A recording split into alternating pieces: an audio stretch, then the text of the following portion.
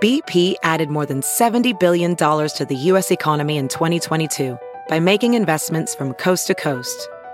Investments like building charging hubs for fleets of electric buses in California and starting up new infrastructure in the Gulf of Mexico.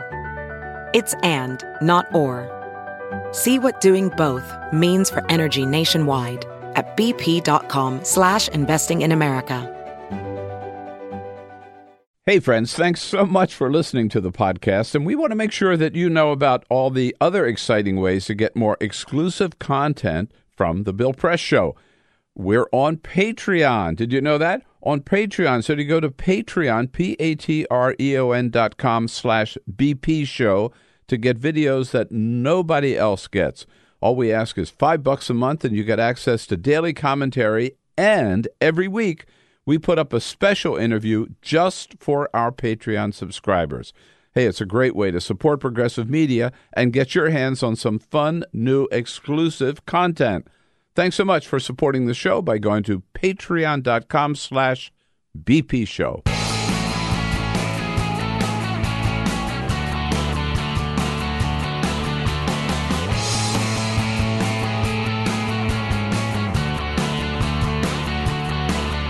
Giving you everything you need to fight the Trump administration. This is The Bill Press Show, live at youtube.com/The Bill Press Show. And now the Attorney General accuses the FBI of spying on the Trump campaign? We have a political hack for Attorney General. Hey, what do you say, everybody? Could you believe it? It's a Thursday, April 11, 2019. And here we go, off and running on this Thursday with the Bill Press Show. Thank you so much for joining us. Thanks for being part of the program where we take a look at all the headlines of the day, the big stories of the day.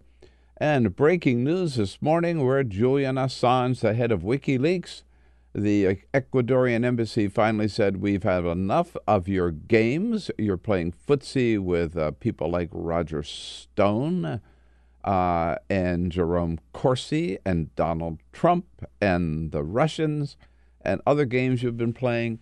You have violated your time here at the Ecuadorian embassy, where he's been holed up for 7 years. We're taking away your asylum, at which point Scotland Yard swooped in and arrested him, and he is now being held by the British police. Also, I think it's Sweden or Denmark, where he's wanted on sexual assault charges as well, and will very likely be extradited to face those charges.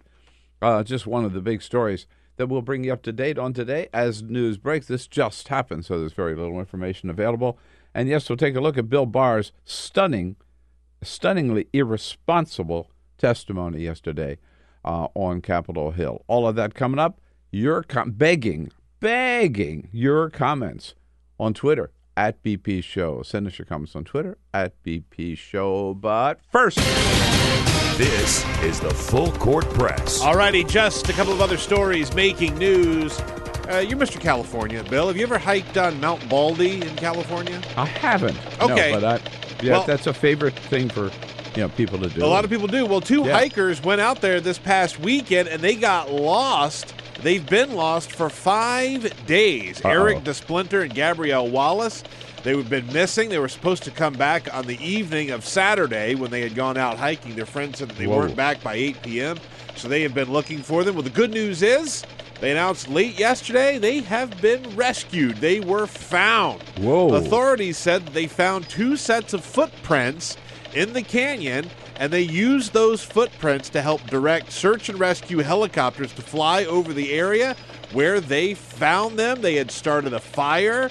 They had lived off of plants that they knew that they could eat in the area. In fact, Eric DeSplinter yesterday, after he had been rescued, said he had big plans for when he got home. Very grateful to be found tonight. I'm ready to get to bed and get some rest. Yeah, he just wants to go to bed and get some rest. He says he was pretty freaked out. They're both experienced hikers, but they had very limited supplies of food and water. So they rationed, and they found some things that they could eat. Man, it's sort of nice that there's still places you can get lost. I I agree with that. You know what I mean? I absolutely agree with that. Especially in California. Yeah. You know? Yeah. All that being said, yes, I'm glad they're safe. make sure you know what you're doing. Yes. Okay, you don't watch Game of Thrones. They should have used Waze. They should have used Waze. Yeah. You don't watch Game of Thrones, do you, No. on HBO? Yeah, no, I didn't think you did. Well, it's coming back. The final season begins this weekend. And now, because it's not just about watching it on TV, you've got the on-demand stuff. You've got HBO Go. You can watch on your iPad, your phone, your computer, wherever you want to watch it.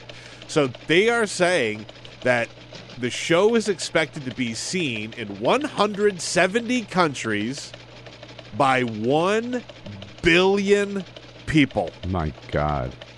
That's what they expect the new season premiere to pull in.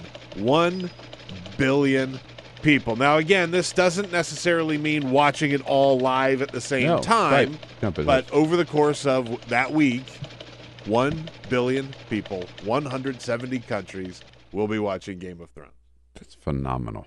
I mean, love it or hate it, and there's a whole argument for either side, right? It's got when we were major in appeal. When we were in New York, we saw the Tolkien show. Oh, yeah, sure. Oh, man. Yeah.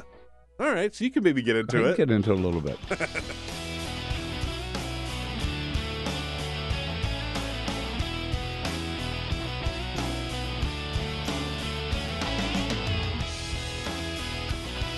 This is the Bill Press Show. Yes, indeed. We found Donald Trump's tax returns. They were in a great big black hole. We haven't seen the tax returns, but we saw the picture of the black hole where Donald Trump has been hiding them for centuries, eons. Hey, what do you say, everybody? Here we go. It is the Bill Press Show. I told you we'd find them on a Thursday, April 11. Coming to you live from Washington, D.C., our nation's capital. It's a beautiful springtime finally here in Washington, D.C. Come on down. Enjoy the cherry blossoms and all the other flowering shrubs here, and the daffodils and the tulips are all out. It is magnificent. Great time of year. If we didn't have the Trump White House to deal with, we could really enjoy it. Great to see you today. Thank you so much for being part of the program as we come to you live. We start out here, as always, our little studio right here on Capitol Hill, just down the street from the United States Capitol building, but we join you all across this great land of ours and all around the globe. Online on YouTube, youtube.com/The Bill Press Show. Joining you on the radio, statewide in Indiana, on Indiana Talks. Hello, hello, Hoosiers. And in Chicago, so proud to be your morning offering.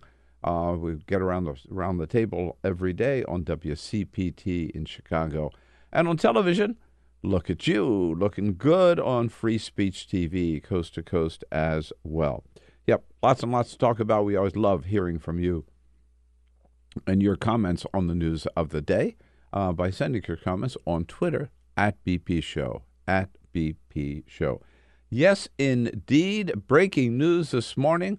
Just as we were prepping here for the show this morning, the news broke that Julian Assange, who has enjoyed sanctity and security in the Ecuadorian embassy in London for the last 7 years, the Ecuadorian embassy finally got tired of his antics and his, they say, violations of international conventions, particularly when it came to playing footsie with the Russians and releasing the emails of the Clinton campaign and his dealings with the Trump campaign at the same time with Roger Stone and Jerome Corsi. We don't know all the details of that, but he was playing games and from his perch in the Ecuadorian embassy, taking advantage of their hospitality.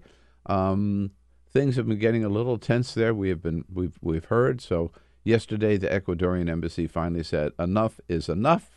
We are taking away your asylum," at which point Scotland Yard swooped in, we're told this morning, and arrested Julian Assange. If you haven't seen it, and it just popped up, the video of Julian Assange leaving the embassy, he did not do so willingly. They actually carried him.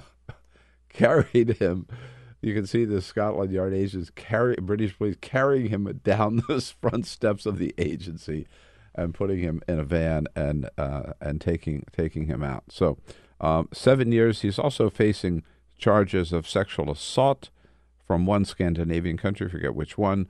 So he will be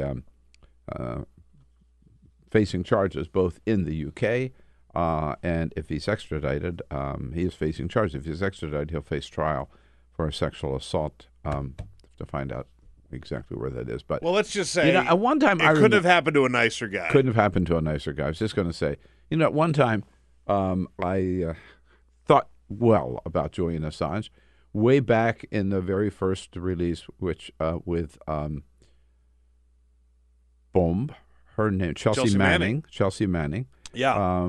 And those papers. I mean, I still think what happened to him was terrible, raw deal. I mean, our national security was not impacted at all by the documents that Chelsea Manning released. But at any rate, I thought WikiLeaks had done a great public service. But then they went on to, again, this other stuff of interfering in the 2016 campaign on behalf of, acting as an agent, basically, for the Russian government to undermine a U.S. election. That had nothing to do with the principal mission, if you will, of WikiLeaks. And so whatever he gets, he deserves, as far as I'm concerned. Yeah, no, I mean, look, we have to admit that what Julian Assange started out doing was it was like a major whistleblower. Yeah, kind of I mean, thing. it was a noble effort. Yes. It really was a noble effort, and it showed some of the terrible things that we were doing as a country, that we were being lied to. Right. By the government. They were lying to us. And then it was followed up with the Edward Snowden stuff, right? Yeah. I forget whether WikiLeaks had a part of that. That was really the Guardian that Edward Snowden went to.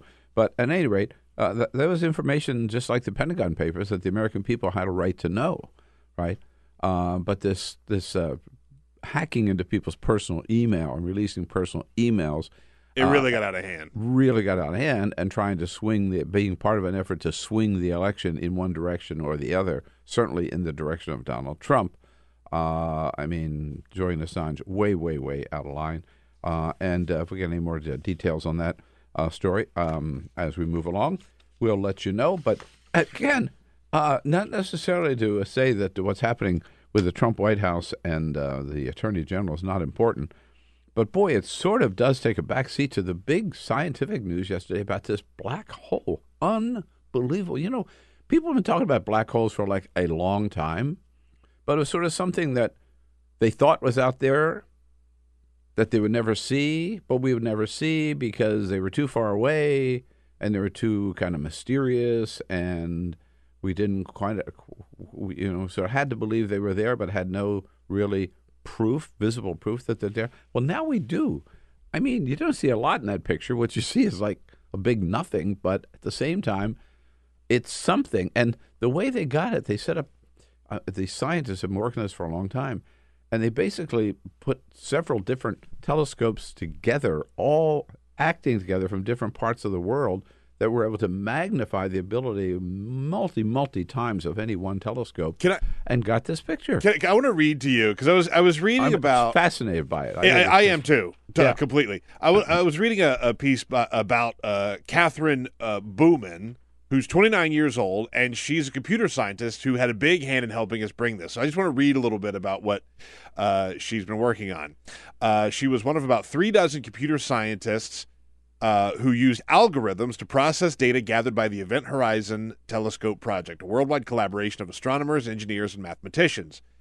Telescopes around the world collected high-frequency radio waves from the vicinity of Messier 87, a galaxy with a supermassive black hole 54 million light-years away. Yeah. But atmospheric disturbances and the sparseness of the measurements meant an infinite number of possible images that could explain the data. Well-designed algorithms had to crunch through that chaos, and they finally did. Yeah, right. I mean, I don't understand half of that I'm stuff. sure the pictures on the front page of every paper in the country today. Yeah. There is, as you say, Peter, it boggles the mind to even try to wrap your arms around these numbers. But 55 million light years away, and you're able to get a picture like that. I saw a thing. It is 6.5 billion times the mass of the sun. Yeah. 6.5. Think about that. Billion times, and it's the size of our entire, that one black hole, the size of our entire solar system. And we're looking at it. Yeah. 62 billion miles across. Unbelievable. Literally boggles the mind. Yeah. I mean, I don't even know how to process some of that. I mean, we can't. That size, that distance, the magnitude of that is just it's just impossible to comprehend. But a glorious day for American scientists around the world, actually. And just, I don't know what it means. I never want to go there. I don't know, but what the people are like who live in that hole. But I can tell you this. I was talking impressed. I was talking to my kids about it yesterday. And I think they summed it up as best as I could. One of my Magnus just said, "That's really cool." That's all I really have to say about it. It's really cool. That's all you can say. I don't really know where else to go with it. It's just super cool. You know? It is. It's cool. Okay, so we can say that is cool. I'll tell you what's not cool. What's not cool is for the Attorney General of the United States to throw around the word spying. So first of all, yesterday, so Bill Barr, he's back up in front of Congress, and he was talking about, again, the report. That's a big question. He promised the report now by the middle of next week. Of course, Congress will not be in session. That's no accident. That's no surprise. But he did say for the first time that in his redactions, he's willing to work with Congress to make sure that Congress sees as much as they can, even if some of it can't be released to the public. So first, that we'll give Bill Barr this one little positive comment. The fact that information is classified doesn't mean that Congress can't see it. So I'm willing to work on some of these categories. But then he goes, and this is unbelievable. So it's Senator Jeanne Shaheen from New Hampshire, great person, great senator. She's asking about some of these attacks, constant attacks on the Mueller report and the work and James Comey's work as a director of the FBI before Robert Mueller was appointed, where Donald Trump says, has been saying forever, the FBI was on Hillary's side and they were out to get Donald Trump, that the FBI they were all political agents, and they were trying to undermine the Trump campaign.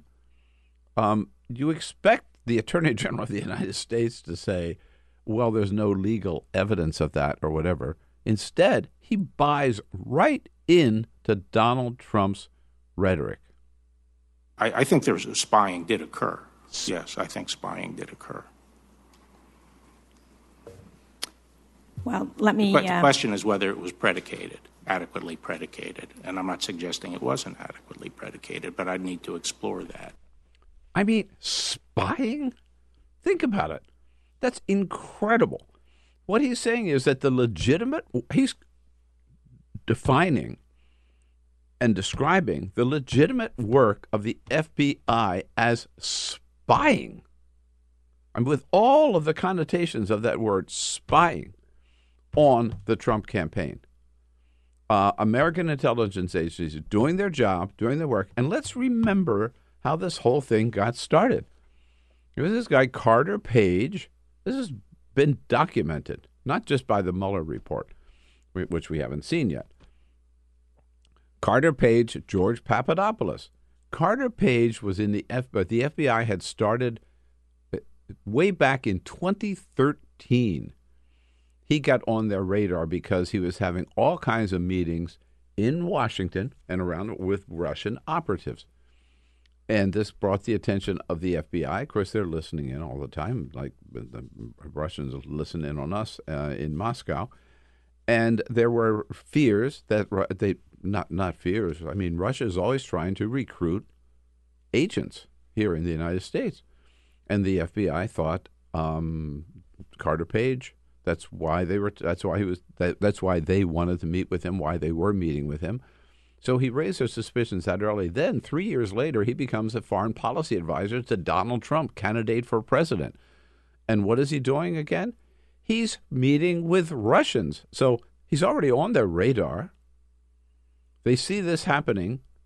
They want to look into it. Again, this is all documented that Bill Barr ought to know.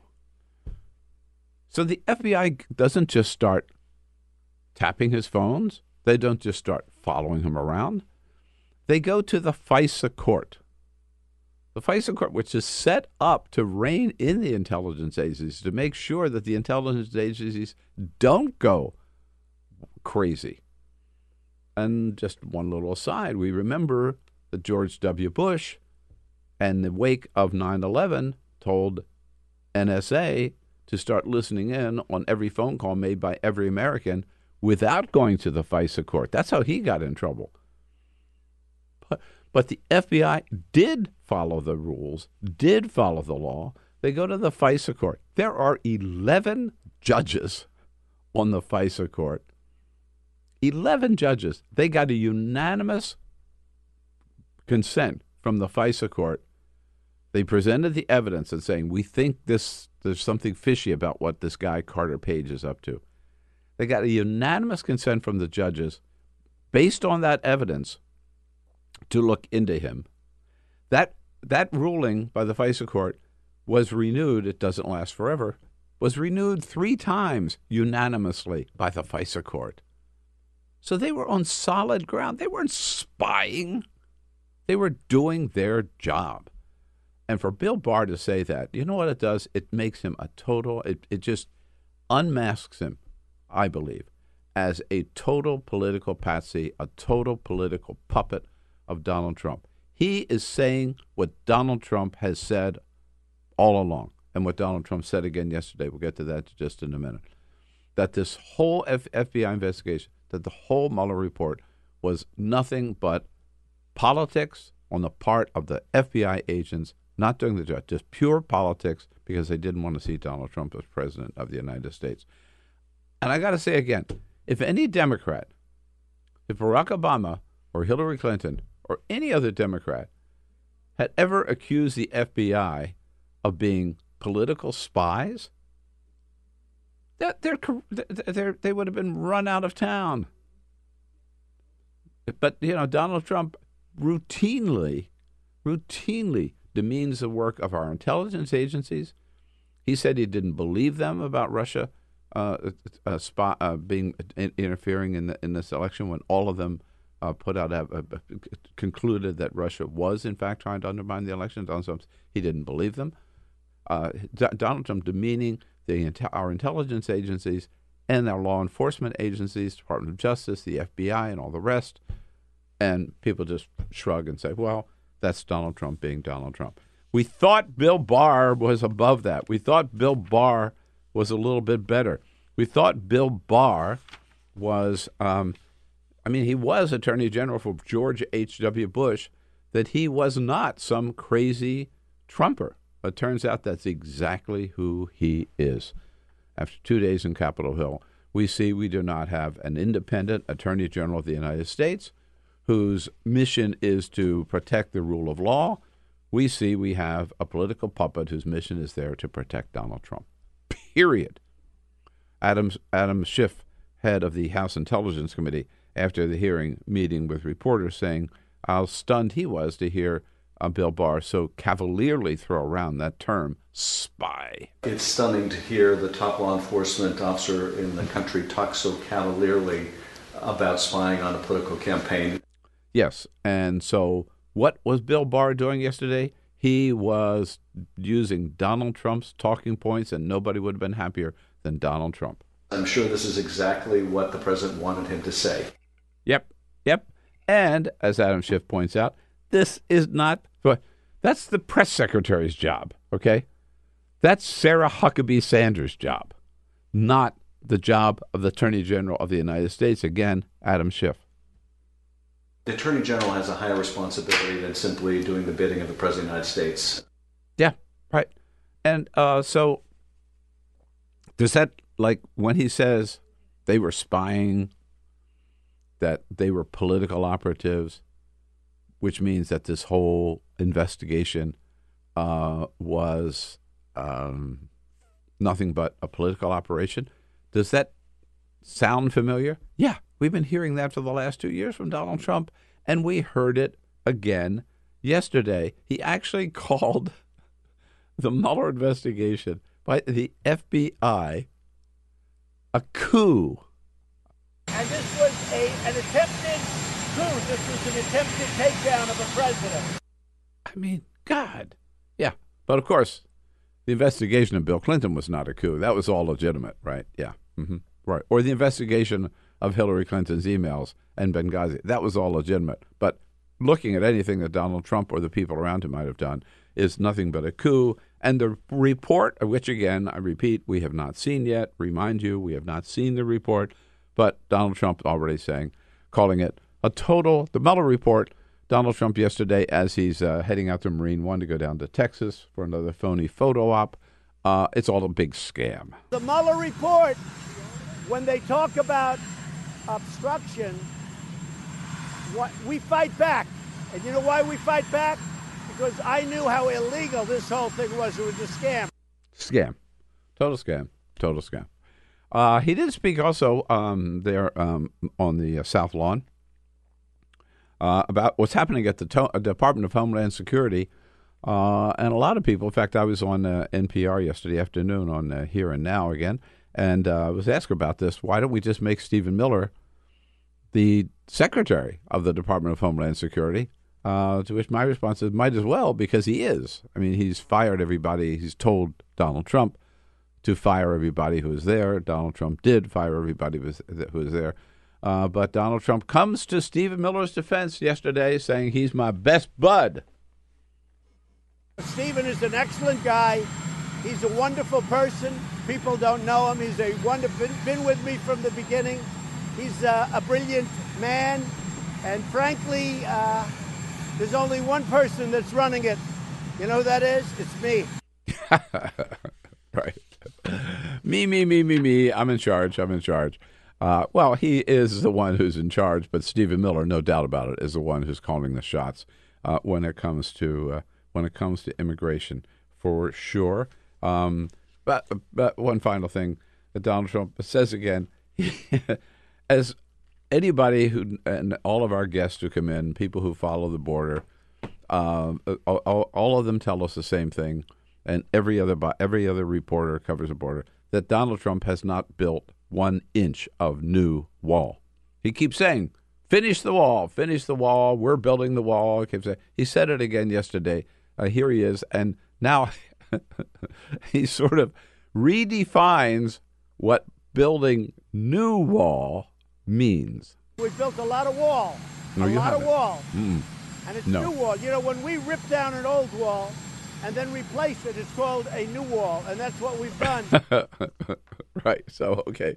So they haven't built any new wall. Flat out fact. They have not built 1 mile, half a mile of new wall. They have repaired some existing structure, whatever you want to call it, not a wall, fencing. And now Donald Trump is saying, well, that's the equivalent of new wall, right? We're redefining it. Mm. I'm not sure that is what the American people think of when they hear him say, we are building the wall. But you know what? His idiot base don't care. No, they don't care. You're right. And they'll believe anything he says, right? So, I mean, Yeah, in a sense, that's who he's speaking to, right? And all the rest of us who do care something about facts, yeah, we have to put up with that. On the 2020 front, little news yesterday. We've been hearing dribble by dribble what different candidates have raised in that first quarter. Haven't heard from all of them, but we did hear again from Elizabeth Warren yesterday. Reported her first quarter take is $6 million, which is not all that great compared to. She's more than Cory Booker. She's more than Amy Klobuchar, who were at 5 each. But she's less than Pete Buttigieg, for God's sakes. Less than Beto O'Rourke, less than Kamala Harris, and 1/3 of what Bernie Sanders raised. So it just shows, I think, so he said Elizabeth Warren's got, she's great, love her ideas. Just saying she's got a real challenge to build the kind of grassroots fundraising base that obviously Kamala and Beto O'Rourke and particularly Bernie Sanders already have. I'm sort of dumbfounded at what's going on with Elizabeth Warren, right? Because there was this clamor for her to run, and there's been this clamor for her to run for years now, and I think you and I agree she should have run in 2016. Absolutely. She missed that opportunity. She's trying to take the opportunity now, and I hope that this doesn't turn out like a Chris Christie situation where he should have run, he waited too long to run, and when he did, he got clobbered. He got completely clobbered, and I just hope it's not that. But, you know, fundraising is a big part of running for president. Yeah. Yeah. Some people would argue it's the most important part about running for president. And you got to figure that out. Right. I think ideas are more important. Yeah. But no, I do too. Certainly a sign of whether you can get your ideas out there is particularly on the small donor front, whether you can get enough volunteers around the country to write you a small check, even $1, $5. Bernie Sanders, again, the king at $18 million in terms of grassroots fundraising. Yesterday, he said, okay, there's a lot of talk about Medicare for all. Some people have different definitions of it.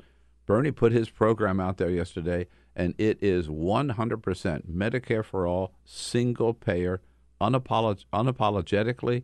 And by the way, standing alongside of him while he released it was Kirsten Gillibrand, good for her, and Jeff Merkley from Oregon. Here's the senator from Vermont. The American people wants, and we are going to deliver, a Medicare for all single-payer system. And Bernie says, right, based on this is something that progressive have been saying for a long time, on one fundamental principle. Health care is a human right, not a privilege. Yes. Heard Bernie say that many, many times. But by the way, so again, this is the pure deal, right? There are different variations on the theme, but Bernie is total single payer, no more private insurance companies. No, I mean, if you want to have, as he said the other day, if you want a facelift, right, then you can get it. The insurance companies may be able to they'll cover cosmetic surgery, but otherwise, no more private insurance companies, no more pharmaceutical companies. Drugs will be all part of Medicare as well, and there'll be pharmaceutical companies that produce the drugs, but the price of the drugs and everything will be determined under Medicare, and it covers everything, all basic health needs. It covers preventive care, it covers vision, and it covers dental care. It's 100% that model. If you want something a little less than that, you want something more gradual, others are offering that. Bernie's got the real deal when it comes to Medicare for all. And I thought that, again, the fact that Kirsten Gillibrand was there, we'll see what other candidates for 2020 actually endorse the Bernie Sanders model, which I still think is the best one, at least to get there eventually. Man, we're just getting started. And Donald Trump, by the way, one other aspect of his presidency that's getting a lot of attention, particularly from the Southern District of New York, are his financial conflicts and potential corruption. Follow the money. We'll do that coming up next here with Molly Claflin from American Oversight. So give us a quick break. We'll be right back on this Thursday edition of the Bill Press Show. This is the Bill Press Show. On a Thursday, April 11. Hello. Welcome to the program. So good to have you on board as we hopscotch through the big headlines and the big stories of the day here.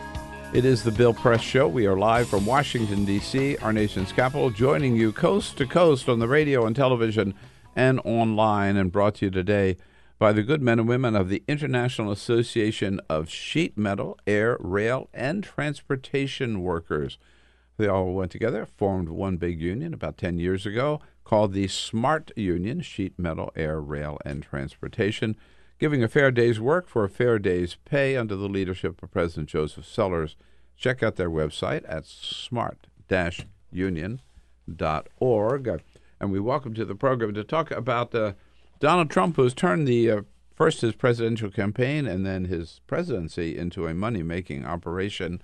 Any little potential conflicts there? You bet. Molly Claflin is the Chief Oversight Counsel for American Oversight. Hi, Molly. It's nice. Hi, Bill. Nice to see you. Nice to see you. Thanks so much for coming in. We've been at it for a little while before you showed up, and we wanted to check in with our vast audience of viewers and listeners out there, Peter. Yes, indeed. Lots of people commenting. Lots of buzz around Bernie Sanders' Medicare for All statement yesterday.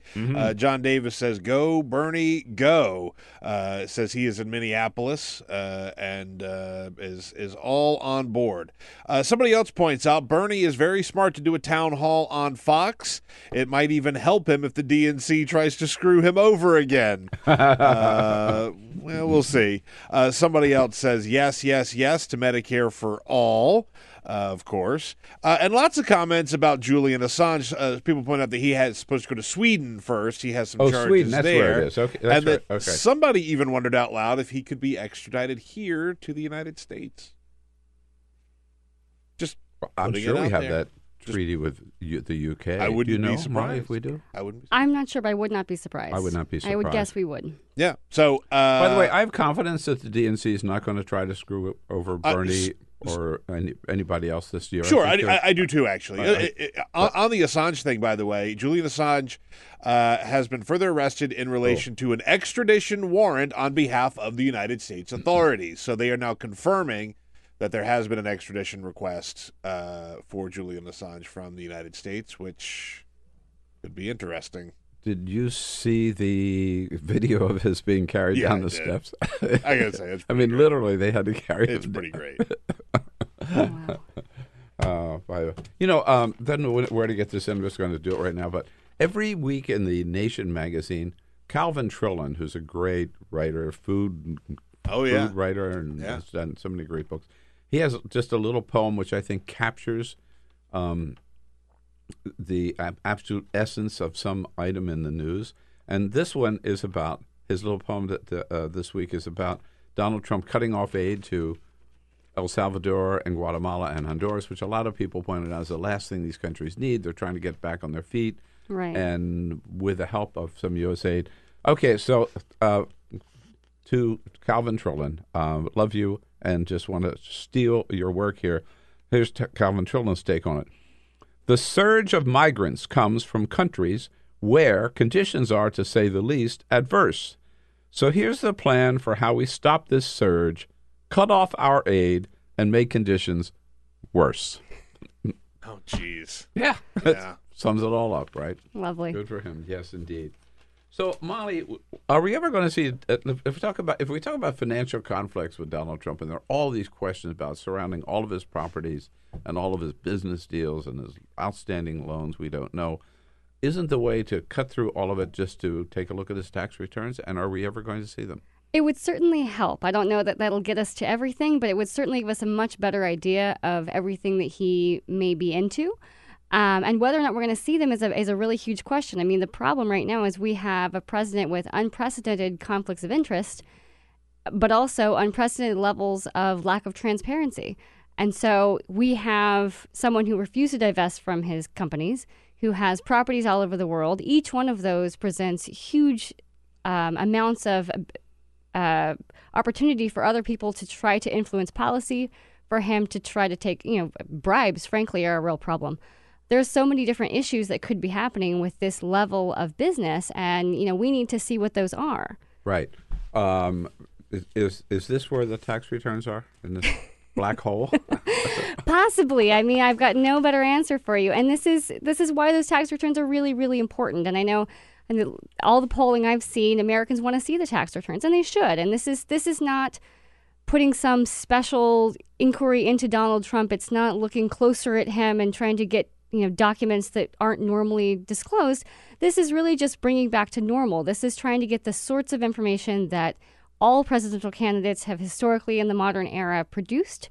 I think Barack Obama produced 16 years when he was running, just so the American people can see who that person is working for and what conflicts they might have. And by the way, Elizabeth Warren released her tax returns yesterday. Several Democratic candidates have already done so. Bernie Sanders promises he's going to release 10 years on Monday, April 15th. Right, so this is not an extraordinary ask. This is just asking for what's pretty normal. Right. Well, but he's under audit. So he says. And, I think the IRS commissioner yesterday assured the American people that, in fact, you can release your tax returns when you're under audit. There's no problem against that. And on top of that, presidents are usually under audit because the IRS is supposed to look at their taxes closely and make sure everything makes sense. And so it's just a nonsensical answer on that front. I think Mick Mulvaney finally came out and said, you're just not going to get them, which was the first time they've really been honest. Right. To say that this is not about the audit. We just don't want to give them to you. Right. We could, but we're not going to. Right. So that raises the question. Well, first, the fact, and Donald Trump said he's been under audit for years, right? Right. They keep that in and of itself indicates there may be some problems. Well, it's certainly interesting. I was right. I mean, they wouldn't be auditing nothing. Right. When he was first running and didn't turn off his tax returns, I found that was problematic, but I didn't think much of it, to be honest. And now, 4 years later, you're thinking, my goodness, what is in these? Right? It really raises a lot of questions because that for 4 years to fight that so hard, it suggests to me that there's something more interesting in those tax returns than I would have normally guessed. That does raise the question, what is in there that Donald Trump does not want us to see? Right. What could it be? There's a lot of different options with there. We've got someone who has properties all over the world, so there could be emoluments issues with foreign governments paying off things that they're not supposed to pay for. There could be pay-for-play issues where, companies could say, hey, we're going to push business your way, and by the way, we'd really like to be exempted from these new tariffs. You've got self-dealing issues where Donald Trump himself is impacted by a lot of the policies that he is now signing into law, environmental laws or tax laws. And so if he was able to save millions of dollars on the new tax law that he just passed, I think Americans would like to know that, and they should know that. Right. On top of that, you've got past tax issues. The New York Times did a wonderful report in October 2018 about the Trump family taxes and the fact that Donald Trump probably saved around $500 million, $500 million on what is actually fraudulent tax work.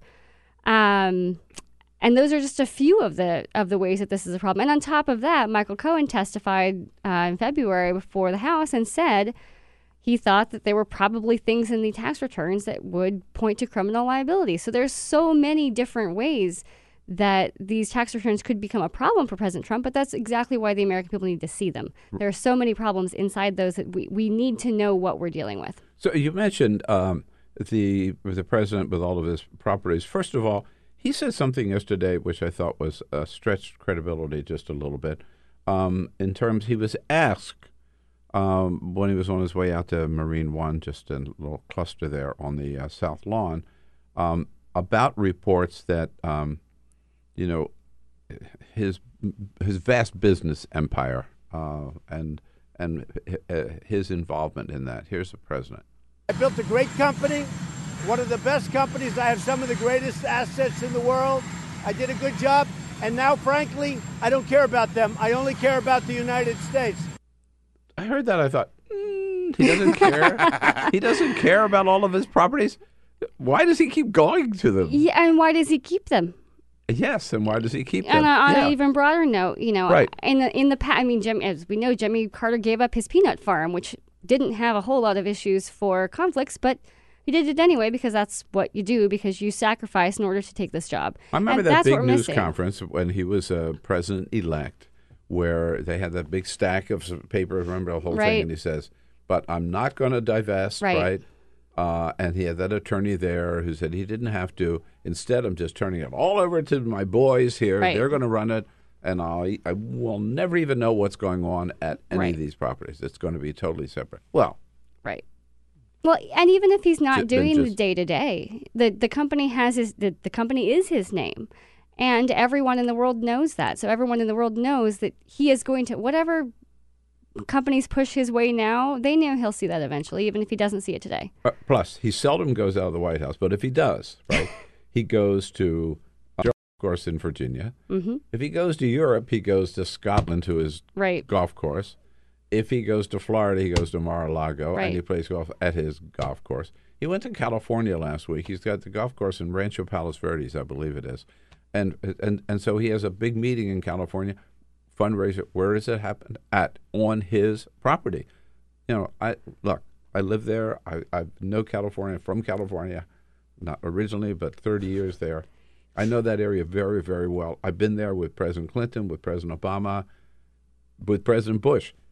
You don't go to Rancho Palos Verdes is not really on the beaten path, right? It's not out of the way, no. But he went there because it's his property. So these are all, and every time he goes to Mar-a-Lago, these are all money-making deals for him, aren't they? Absolutely, and they're twofold. They are money-making deals for him, and they're, right now he's basically using his properties, or he's using the presidency to advertise his properties. They are advertising for him. And on the other hand, they give people the opportunity to try to garner favor with him, as we saw in the recent reporting out of Florida with the, foreign people who were coming in and going to Mar-a-Lago and, paying a lot of money to be there to try to rub shoulders with him and his family. And it's just an opportunity. It is asking for conflicts. That's the real problem here, is even if the companies were completely above board and, he was doing everything right and he, checked all the boxes and did his taxes properly and all that sort of thing, we still have an opportunity for everyone else in the world to show up and actually try to get at him through those properties. And that's a real problem. Right. I mean, I thought it was pretty obvious what was up when in Mar-a-Lago, after he was elected, they doubled the membership fee from $100,000 to $200,000, again, to have that chance of, and I know people who do this, go there for lunch, go there for dinner. One friend of mine does all the time, and almost maybe every other time, he gets FaceTime with Donald Trump. Absolutely. Just because he's having lunch there, right? Absolutely. And I know the same thing goes for the Trump Hotel here in D.C. I know people who have wandered in, and you can always find one of the Trump children sitting in the restaurant. If you want to get to Donald Trump's ear, all you have to do is go sit in the restaurant long enough, and that's an option. So it incentivizes people to pay to play in this government, and that's a real problem and something Americans should be concerned about. Well, Americans, and so for American citizens to do that is one thing, but there are foreign governments we know who are scheduling many, many events in the Trump Hotel here in Washington. Absolutely. And there is something called the Emoluments Clause. Does still exist? It does. In theory, I mean, it's in our Constitution and something that we've always taken very seriously before. When President Obama won the Nobel Peace Prize, he had to ask the Department of Justice, can I accept this international prize? Because it is considered a thing of value, and it comes from a foreign government. It's the Nobel Committee's in Sweden. So can I accept that? And we had a real conversation about it then. And so the fact that this is something that we have thought of for a long time and really focused on, and now we've kind of decided that this just doesn't matter anymore, and we don't care about conflicts. That's what our government is showing the rest of the world right now in a way that's really troubling. So we've been obsessed. We should mention again, Molly Claflin is with us from the American Oversight. Website is americanoversight.org, right? Where you can follow your work. We've been obsessed with the Mueller report for the last 2 years. And there were a lot of people who said, well, this is important stuff, this whole potential collusion with Russia or obstruction of justice, but that the real heart of the matter are the financial conflicts, the money, follow the money. Has anybody been looking into these potential conflicts? We hear about maybe money he may loan to Russian banks, to Deutsche Bank, or whatever. Right. Well, congressional investigators are trying. I will say in the Senate they don't have a lot of power at the moment, but they've been trying. The Democrats on the minority side have been. On the House side, there is a lot of interest both in the Financial Services Committee and in the Intelligence Committee, but we don't really know how much they've done in that space. How about in the law enforcement area? Right, and I was going to say up in New York, and that's kind of where the ball seems to be right now. Is as far as we understand, the investigators at the New York Attorney General's office are really looking into these issues because, of course, most of his business is based in New York. And so they have got a good string on it there. But that's really where the money is in this game. It really is. It's a follow the money situation. And the Russia situation is problematic and raises a lot of questions. But I think there's some real bread and butter corruption here. And that you get to see by looking at the businesses. And that's one of the areas where Michael Cohen has reportedly have been helpful because, of course, he Right, and it's everything knew from everything was the Stormy happening Daniels day to day. payments Mhm. and, other, I don't recall the name of the other mistress he paid off, but there's Karen these, McDougal? right, you've got payments to the women, but that's just one little piece that we happen to know about, right? So if we know of two of those already, then there's going to be a lot more in those financial documents that I think the American people should know about. And I think this transparency is so very, very important because the president keeps saying, I won the election, therefore it's litigated and no one cares. But these are really big issues. And if he really felt that, no, it did not matter to the American people, then he needs to give them the information and they can choose. And if the American people, once after they look at those tax returns and those financial documents, decide that this is the person that they want in charge, then that's a different question. Right. We saw this article that you and Austin Evers, your colleague at American Oversight, put out this week about some of the other ways in which the president is showing his disregard or disrespect for constitutional checks. One of them is in these security clearances at the White House, which right. got a lot of attention a week or so ago. And right. These pop up and then we seem to forget about them. But I forget how many people, right, had 20-some top White House aides right. were turned down by the people who do the vetting, saying they have too many conflicts in their past to merit a top security clearance. And in each of those cases, the president overruled them. Right, and that's a really big deal because these clearances are done by very longstanding professional government employees who understand the risks of giving someone a security clearance when that person can't handle the clearance. And in these cases, they said, no, there's too many conflicts, there's too many opportunities for this person to be bribed or this person to have something untoward happen. So we're not going to give them over. And instead, the president intervened. And that's a real problem. And this is just one more symptom of this continuous process of the Trump White House saying that the rules don't apply to them. And that's a problem. And this is yet another reason as to why we need to respect our checks and balances and let the Congress do its work on tax returns and other things. The special counsel is another example of that. So in the security clearances, you had people in the government structure say no clearances, and Trump overruled them. In the tax return issues, the IRS reports to Trump, and so he says no, and the IRS says, okay, no, we're not going to look at those. In the Russia investigation, we have a special counsel because it's outside the Department of Justice. Because what happens if you put it inside the Department of Justice is what we saw with Bill Barr saying, yeah, no, we think it's fine. And so in each of these instances, when you have the people reporting to the president looking at the president, you're not going to get very far. And that's why it's really, really important to have outside investigators, whether it's Congress or the American people, looking at them themselves. And the other issue you mentioned in here, well, among many others, but one other that you mentioned, is this question about adding a citizenship question to the census, which sounds like innocuous, but it really is not, right? It's really not. It sounds innocuous. It seems like something that's pretty standard, and people don't realize the real issue there. And the issue really is we are trying to undercount by doing that. Right now, all people in the United States are counted, whether they are citizens or children who can't vote either, or whoever they are counted in the census to understand who lives here.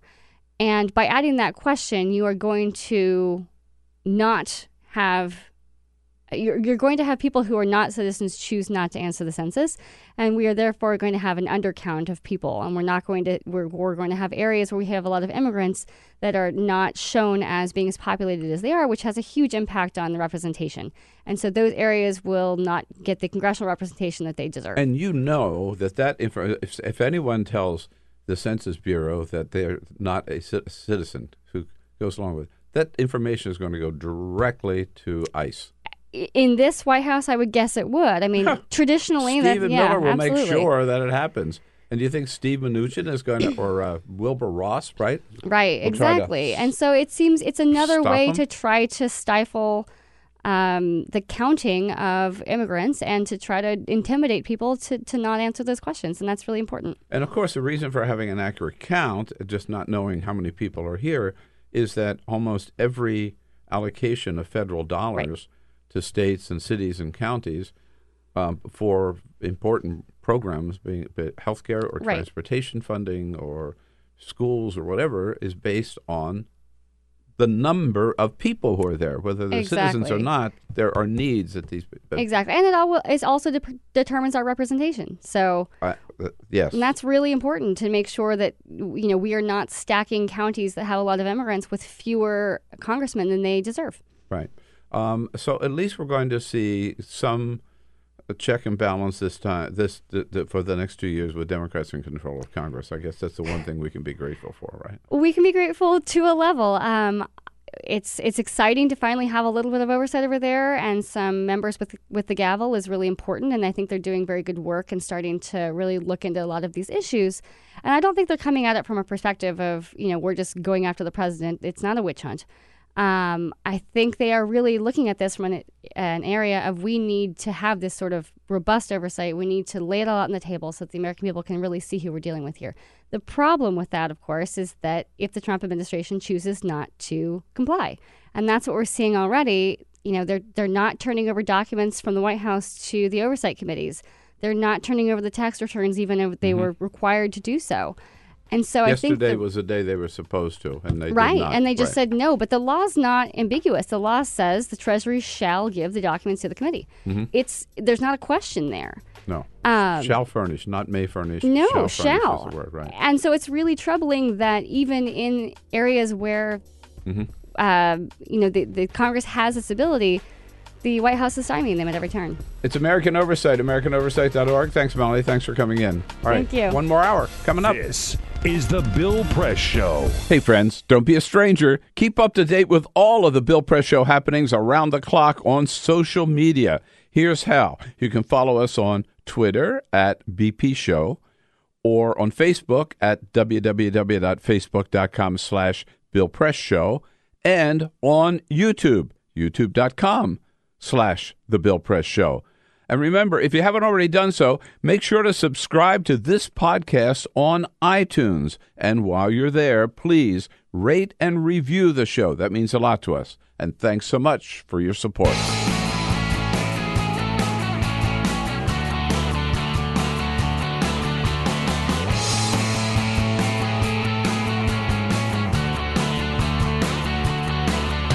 Giving you everything you need to fight the Trump administration.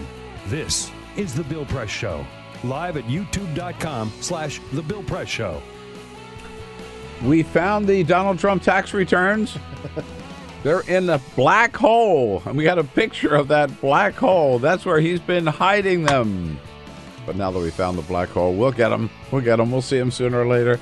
Hello, everybody. What do you say? It is Thursday, April 11, 2019. So good to see you today, and welcome to the Bill Press Show. That's me, and that's you, all part of the program here. As we take a look at the big headlines of the day, the news of the day on every front, from our perch here in Washington, D.C., on Capitol Hill, where we'll keep bringing you up to date on the news from the Congress yesterday, down at the White House. Not much going on there because the president was off out of town. They got back about 11:06 last night. But the news from here in our nation's capital, around the country and around the globe, we bring it to you, and you tell us what you think about it all on Twitter at BP Show, And the big news here in Washington was the Attorney General back up on Capitol Hill for the second day in a row, and basically accusing the FBI of spying on the Donald Trump campaign, which is something Donald Trump has been trying to sell for a long time. I don't know. Ed Chung is here from the Center for American Progress, Vice President of Criminal Justice Reform, to talk about that and other matters. Ed, it's good to see you. Thanks for having me, Bill. Amazing that he used that word, spy, right? Spying. Yeah. I mean, and just hold your thought here. I have so much to say. I know you do. I can see you winding up there, right? And we'll get to that. Thank you. But first, this is the Full Court Press. All righty, just a couple of other stories making news. Homo luzonensis. That is the name of a new species of human bones. Cousins. That were discovered. Yeah, that's our cousin. that were discovered on the island of Luzon, which is why they got the name Luzonensis, in the Philippines. This is a whole new discovery of human species, which is I don't have to tell you this. It's a big deal. Yeah, this is a big deal. This is a black hole in one day. I mean, seriously, what a day, right, for humanity in general. Now, in recent years, right, you remember back in 2004, they found more bones. I'm not even going to try and pronounce this, but there was another species of human that they found, which they just sort of nicknamed the Hobbit because they were so small. And those were found in Indonesia. So they have been looking at these bones that they found in the Philippines, and they say that the body parts are diminutive. They suggest that the humans grew no more than 4 feet tall. They said that the teeth have modern shapes, and that it's very clear that these are human bones. And the bones in the hand and feet are curved. So there's a lot more that's going to come out of this, but like really interesting stuff. And how they all fit together and whether they do fit together, who knows, right? Yeah, I mean, it just they sort say of they're shows... not really descendants, but they're related. I don't know. It just one of the quotes I read about it was basically like, this just shows that, you know, we have just really begun to scratch the surface on the science of evolution. And how we have evolved. Bill, I know you love your Alexa.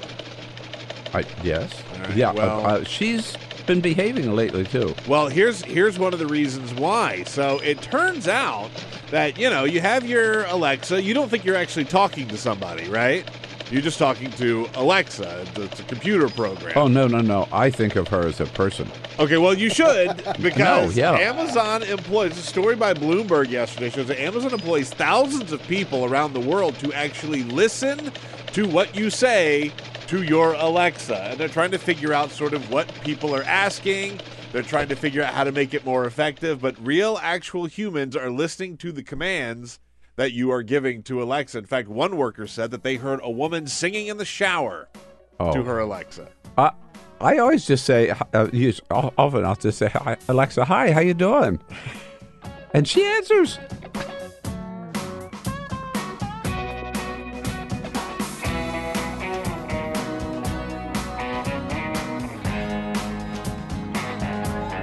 This is the Bill Press Show. He said it. The Attorney General of the United States yesterday, he said it, that the FBI was spying on the Trump campaign. He didn't say they were just doing their job. No, they were spying on the Trump campaign. Bill Barr turns out to be just the political puppet of Donald Trump, it looks like. Hello, everybody. What do you say? Hello. On a Thursday, April 11, it is the Bill Press Show. Coming to you live from Washington, D.C. So good to see you. It's a beautiful spring in Washington, D.C., and hope it's good weather wherever you are. Although, from what I saw, there's this massive snowstorm heading for the plains in the Midwest. Unbelievable. Could be the biggest record snow ever for the month of April in this country. So hope you're not messed up in that.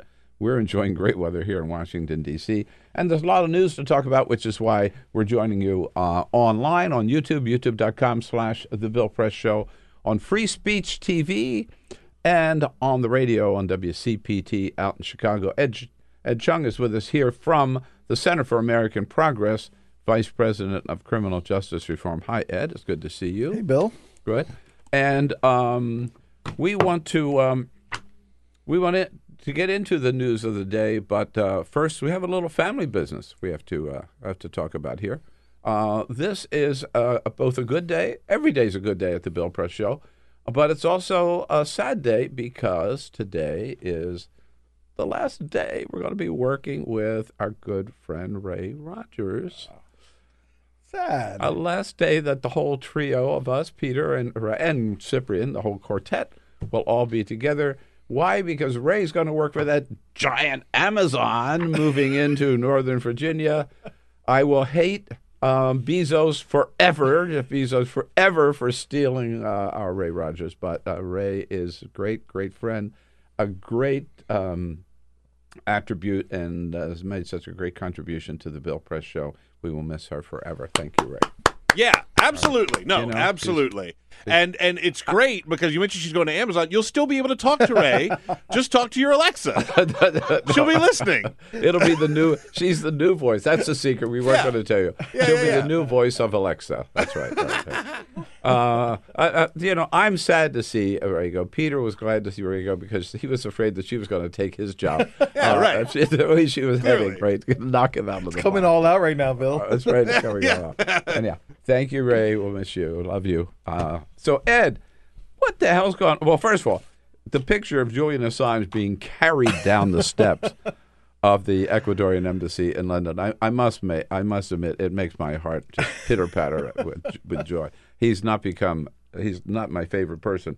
But at any rate, he's had 7 years there, right? I guess they finally just said enough's enough. Been there for 7 years.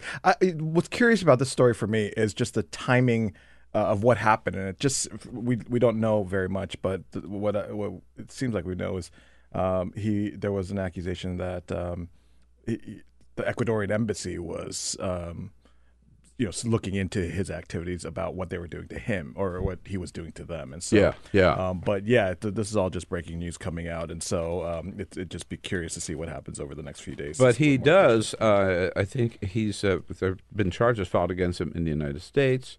And Sweden, of course, right. Different charge, sexual assault in Sweden, I think interfering with who knows what charges here, I think related to some abuse of intelligence so he could be extradited here or to Sweden, who knows what's going to happen. But at any rate, the asylum is over.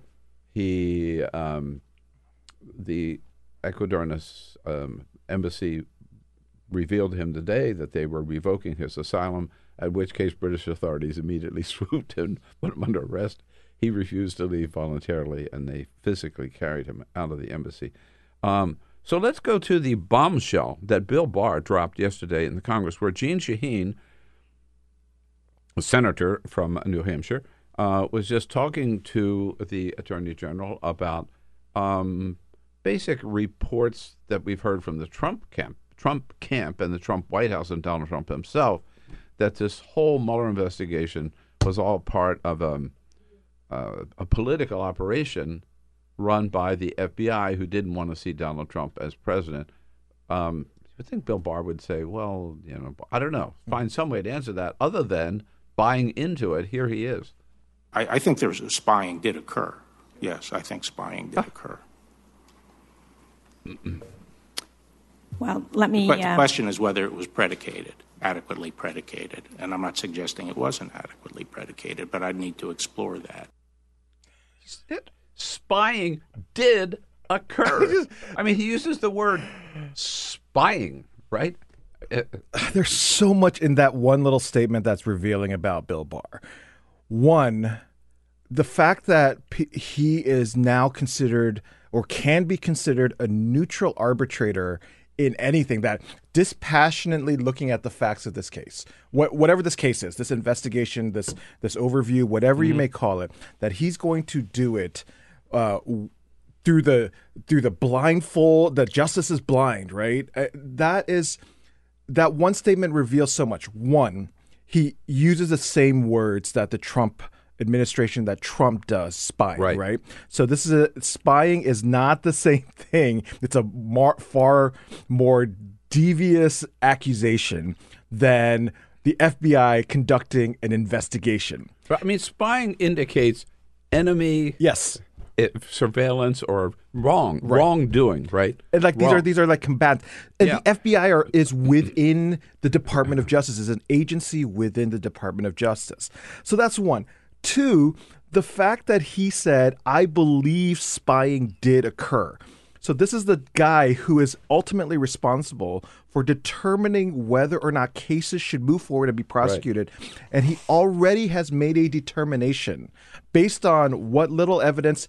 He has not revealed what evidence he has. Well, based on no evidence. No evidence, right? We don't know what he's basing this off of besides the things that, the Trump or anybody else has accused the FBI of doing.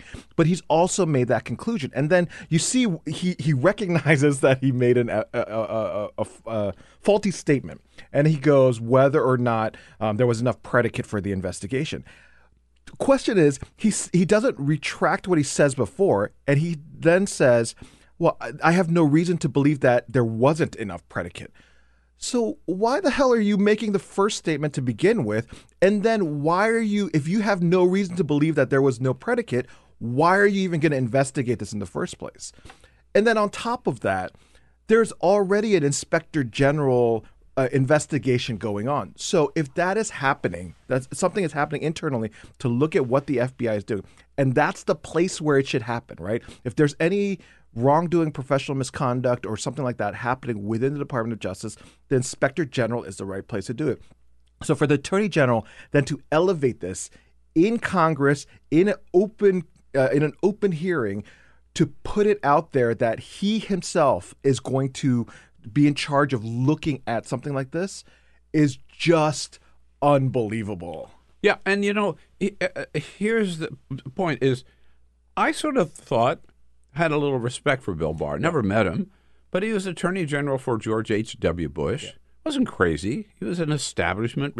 He's been part ever since then of the, if you call it the establishment Republican Party in Washington, D.C. And these are professionals. They're professional Democrats too, in season, out of season.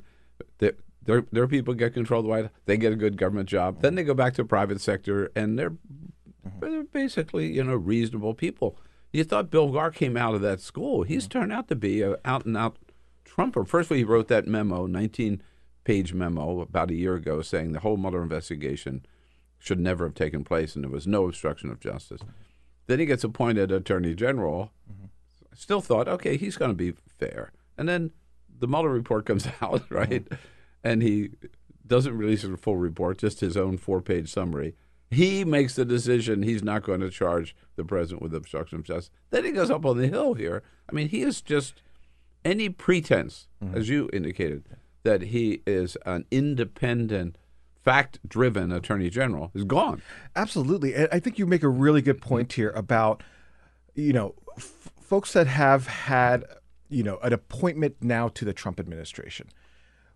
You accepting that appointment automatically makes you that's the defining thing about you now, right? Yeah. Yes. And it changes. It doesn't change who you are or anything like that. But the fact that you are willing to be part and associated with this administration, knowing full well what this president expects his cabinet officials to do, what he expects anybody, not even cabinet officials, but kind of one or two layers down below that to do, to protect him, to push out the same narratives that he has, the fact that he will turn on you on a dime if you even go sideways and exert any kind of reason to this. He is now not that necessarily respected person that you were talking about, but a Trump administration official, and that has something to do with it. When he was being nominated, we opposed him for a number of reasons. One, it was because of the 19-page memo that had a lot to do with it and whether he could be independent that way. But secondly, also because of for my area of criminal justice, whether or not he was going to be supportive of the things that were happening in Congress. The Congress was moving. That criminal justice reform. Exactly. But there was this kind of sense, right? This was back in January, that, okay, he does have what you're talking about, that kind of elder statesman role. It was the same thing that, former chiefs of staff, could they be elder statesmen? Nobody can be an elder statesman to this president. No, not at all. And in fact, so I thought Adam Schiff made a couple of excellent points yesterday, chair of the House Intelligence Committee. After the hearing, he mentioned that what we heard from Bill Barr is what we have heard from Donald Trump. It's stunning. It's stunning to hear the top law enforcement officer in the country talk so cavalierly about spying on a political campaign. Yeah, I mean, cavalierly to talk about spying. I mean, that word loaded, so loaded. But here's Adam Smith again relating Barr with Trump. I'm sure this is exactly what the president wanted him to say. Adam Schiff, not Adam Smith. And he makes the point that Congressman Schiff, that the Attorney General's job and his role is not the same as Donald Trump's personal attorney. The Attorney General has a higher responsibility than simply doing the bidding of the President of the United States. Yeah, right? Absolutely. There is every attorney general. Every attorney general, the Department of Justice has a unique space. It is not.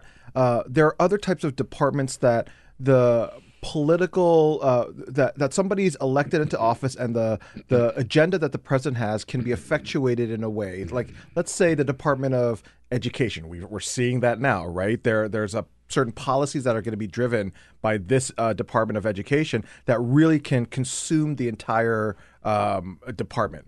But the Department of Justice is unique because its mission is unique. Its mission to prosecute, its mission to investigate is not intended or should be, and there are rules governing the fact that it can't be influenced by politics, and it has to have independence, or else the entire institution of the Department of Justice fails. And when the top political leaders who are put into place there do not fully grasp that or do not fully buy into that, then the institution fails. And so this is where I think your point is absolutely correct, that because he had experience before in the George H.W. Bush administration and presumably knew about the responsibility of being independent for the president, you would assume that he felt the pressure. He felt the pressures before, right? I'm not saying that George H.W. Bush did anything remotely as bad as this president does, but at least he felt the weight of the office before, and you felt like maybe he could be prepared to push back and to be a calming voice. That all is out the window. And I keep coming back to this word, spying. Yeah. I mean, and he indicated, as Donald Trump has suggested and Lindsey Graham has suggested, that now we need an investigation into the investigation. How did it get started? We know how it got started, right? I mean, that's one thing Mueller documented and others have. We know about Carter Page. Carter Page was on the FBI watch list starting in 2013 because they thought the Russians might have been recruiting him to be an agent. He was meeting with so many Russians, right? Yeah. 2013. Then 2016, flash forward. So they had him on their radar already. 2016, he's a foreign policy advisor to Donald Trump, and he's again running around the world and here having meeting with Russians. So they start looking at him again. They go to the FISA court, and they get a warrant. Yeah. 11 judges on the FISA court unanimously say, yeah, you got enough evidence. You ought to be looking at this guy. Yeah. I mean, this was not some spying operation. Right? And when he was asked a little bit further about what he meant, he was talking about, he made sure he was like, I'm not talking about the FBI as an institution. I'm just talking about whether or not the top officials, meaning Comey and Comey's deputies, whether they did something that was, improper. That has been looked at, and that is being looked at as well. And also, not only Carter Page, but we've talked about this ongoing battle between Trump and the late former Senator John McCain. John McCain felt compelled to send the dossier over to the FBI. Don't know what to do with it, send it over to the FBI. Yeah. And as you're talking about the FISA court. By the way, John McCain, right. Again, he didn't go public. Nope. He didn't accuse him of anything. He privately sent it over to the FBI and said, somebody gave this to me. You ought to take a look at it. Yeah. And the steps. His duty. The steps that they took, exactly the things that you were outlining, if that kind of information is brought to the FBI's attention and the FBI does not investigate, I mean, just flip the politics around. And what if this was, a Republican against whatever it may be? I mean, you have a duty to investigate once you have credible evidence that is coming before an investigator, the FBI, or the Department of Justice to look into it. And so, going into this also then shifts the conversation about defending this part. The part that I think you're emphasizing that truly makes sense is this shouldn't be something that the Attorney General looks into in the first place at this point, especially because the facts are out there, and especially because it is an attempt to turn the conversation away from what is actually in the Mueller investigation report, right, and what information he will not turn over and have redacted out of the report. Which I want to get to in just a moment. But one final point on this, one additional point on this, I never promise it'll be the final one because I'll think of 2 or 3 more, is what really galls me is that they have almost successfully rebranded James Comey as a friend of the Democrats. when I would hold James Comey almost singularly responsible for sinking Hillary Clinton's campaign. Yeah. He was not out to help Hillary Clinton. Look, I think there are the criticisms. You know what I mean? Yeah. They say, he was working for the Democrats all along. Not Comey. Yeah, I think the steps that he took in 2016 were over the line. Were over the line, and I don't think the news conference where he first said we've wrapped up our investigation. She did nothing illegal, but boy, it was crappy and lousy, and she ought to be ashamed of herself and all that stuff. I mean, that was totally over the line. And then when he resurrected the whole investigation, October 28, right, based on the emails that they found in Anthony Weiner's laptop, right? And with no evidence that nothing new came out of it, but enough to Well, here's the crazy thing about that, which is sabotage her campaign. The actual reasoning that was given by Trump and by Sessions and Barr for letting Comey go was the fact that Comey went over exactly what you're talking about. That's right. That's right. That was the reasoning that they gave, right? They said that he abused Department of Justice procedures exactly in going to right. Now let's compare that to what also Barr did in terms of the criticism was you're going out there and talking about innocent conduct that has not been proven and so forth. You can't put it out there. And that's why he's also giving that same reasoning for not putting out statements about in the Mueller report. But what he's doing with the spying allegation, he put out a statement without any corroboration and making basically smearing Comey or whoever he was smearing at the top echelons of the FBI with no evidence prior to making any judgment. So it is essentially the same thing of the fact that the Justice Department is putting out there things that are unproven that you don't need to put out there unless it is for a political purpose. Right. So on the Ed Chung with us again from Center for American Progress, AmericanProgress.org, on the Mueller report, which I keep, every time I mention it, I have to remind people, we have not seen the Mueller report. Everybody's talking about what the Mueller report shows. We haven't seen it. We don't know what's in it. All we know is the 4-page summary.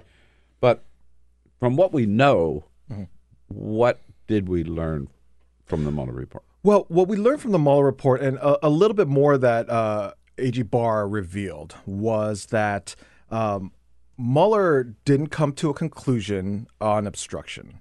But what Barr said in his testimony was he was asked whether or not Mueller reviewed his letter. He was asked whether or not Mueller knew that what he was going to do, and he said no. But the process, if he doesn't make a decision, it's the process in the Justice Department is to make a prosecutorial decision, and that he made a prosecutorial decision, meaning Barr made a prosecutorial decision. But the fact of the matter is that this is not just about this special counsel investigation was not just about making a prosecutorial decision, because we already knew what the Department of Justice's position was about whether or not you can prosecute a sitting president. You can't. That's their policy. That's the Internal Office of Legal Counsel policy that's out there. That's a guiding policy for the Department of Justice.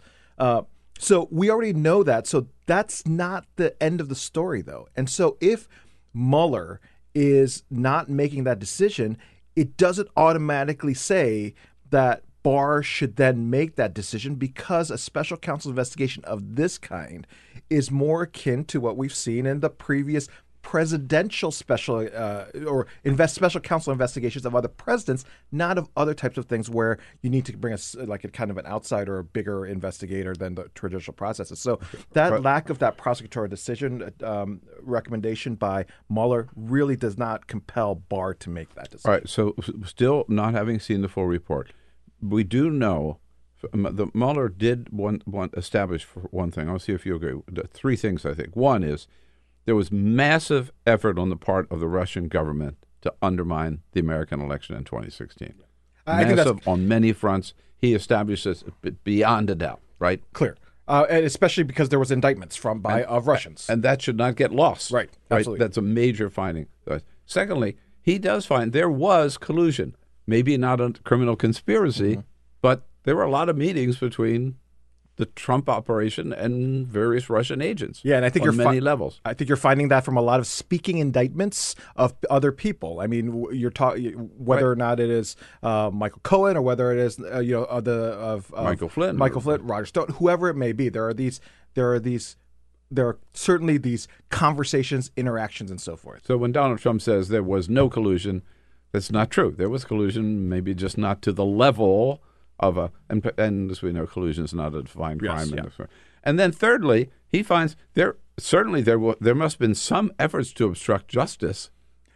He didn't dismiss it entirely. He just said, I'm not going to make that decision knowing what the policy is. So that's such a good point, Bill, right? Because what you're talking about is if he didn't find the facts to be problematic, he would have done the same thing as he did with the criminal conspiracy part, right? Mm-hmm. And again, as you're pointing out, there could be collusion, there could be really bad things, but he just can't prove the criminal conspiracy. Here, there are really bad things, and it's the opposite conclusion. I can't rule out the fact that he didn't obstruct justice. Right. And that's a huge statement. Right. Really huge statement. No. So, I mean, it is not at all the total exoneration. Correct. That Donald Trump claims. Correct. Absolutely. And for Barr to come back and say and re-emphasize that and say, I'm going to cut it off here. I'm the final arbiter of this. Just concludes again that he is a Trump appointee more than an independent attorney general. All right. So how much of the report are we going to see? I think we're going to see this full speculation, obviously, but I think we're going to see parts of the summaries. So we remember, what we know of is that there are kind of these front page or not page, but front sections that summarize different more involved or intensive parts that may have more grand jury testimony and so forth. What was reported was that Mueller prepared it in a way that those front sections were essentially clear of grand jury materials, and then there may be like the meat of it and the substance of it behind it. I don't think we'll see a lot, at least initially, of the meat and the substance behind it, because that's the way that the document was created. But then we should be able to see a lot of the summary materials up front.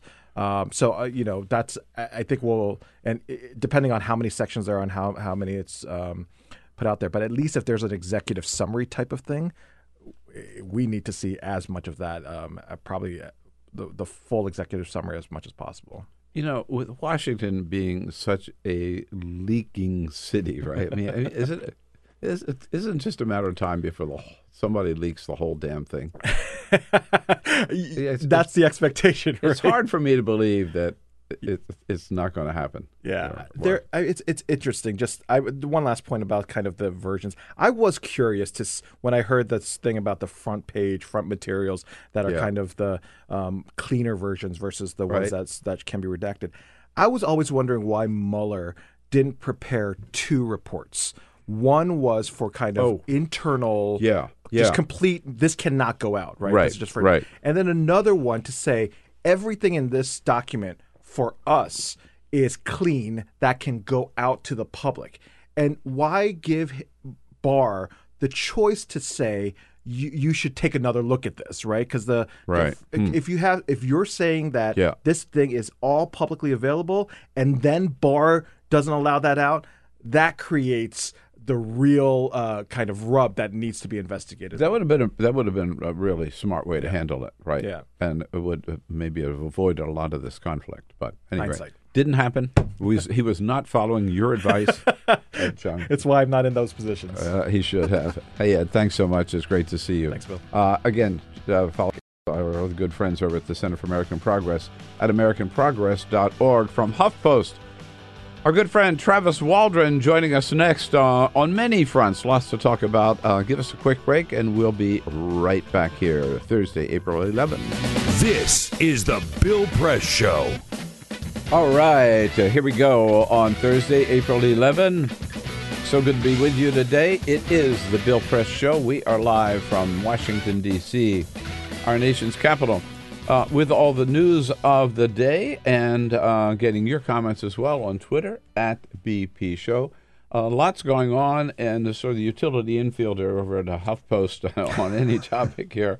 Our good friend Travis Waldron joins us to wrap up the show today. Hey, Travis, good to see you. You too. Thanks for having me. You enjoying this beautiful spring weather? It's the best. Yeah. My allergies are kicking. But other than that, it's awesome. As long as they're not like out in, I saw South Dakota, North Dakota, across the plains, man, they're getting this record snowstorm. Blizzards. That would be the end for me. Yeah. Oh, if that would have come here on a plane, I'm out. Leave all my stuff here. Can't take it anymore. No, it's April. No Right. snow. So we just come off the Final Four, the Big Four, and Virginia, bravo. And you are out there in HuffPost saying that these athletes who bring all the money in through this tournament to their colleges are getting a raw deal because they're playing for free. Have I won you over yet? No. They're not playing for free. That's the key point. They're not amateurs under any conceivable definition. So your point is that they should be paid. They already are paid.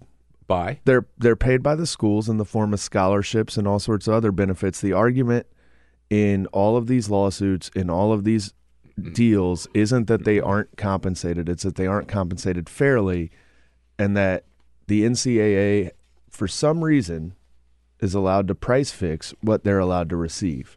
We wouldn't accept that in basically any other business, but we accept it in college sports. It's a cartel. The NCAA and the schools are dictating with each other, entering into agreements saying, I won't pay this kid more as long as you won't. It's a basic antitrust suit. The NCAA has been found in violation of antitrust by like 3 or 4 courts now.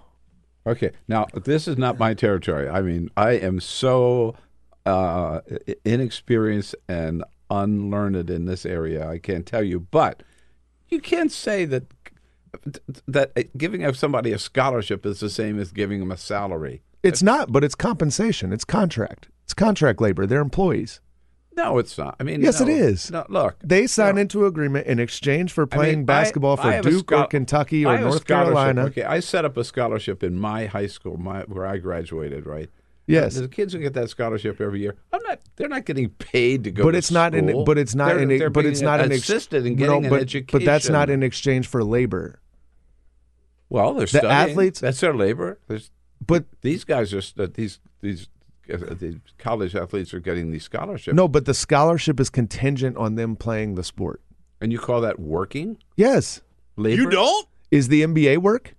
Is a professional basketball player an employee of his team? Look, I know I'm hopelessly naive. I think there's a difference between being a high school player or a college player and being a professional football, baseball, basketball player. Only in our minds at this point. Only in our minds. The NCAA tournament generated the NCAA tournament is going to generate close to basketball if you do that. Well, you know what? Then the next thing is they're all going to have agents. They're all going to get the What's wrong with having They're all going to be getting the big freaking salaries that the major league players get. Who cares? That's what they generate that money. Then it is a business. It already is a business, Bill. The NCAA tournament generated almost $1 billion. TBS, TNT, CBS, the coaches, the schools, everybody profits. The NCAA, the athletic directors, everybody profits except the players. It seems to me the answer is then just wipe it out. No more. By me. No more college sports. They could be that age, whatever, teenagers who are playing in some civic league or some professional league, fine, but divorce it from the college. That's fine. Entirely. That's fine. But they shouldn't. You're trying to have it both ways. No, I'm not trying to have it both ways. Leave it on the campus. No, I don't care what you do. I don't care what you do. As long as you pay them what they're worth. As long as it's a fair business agreement. That's this we. And by the way, you wouldn't stand for this if it was McDonald's workers. Well, if it was other. No.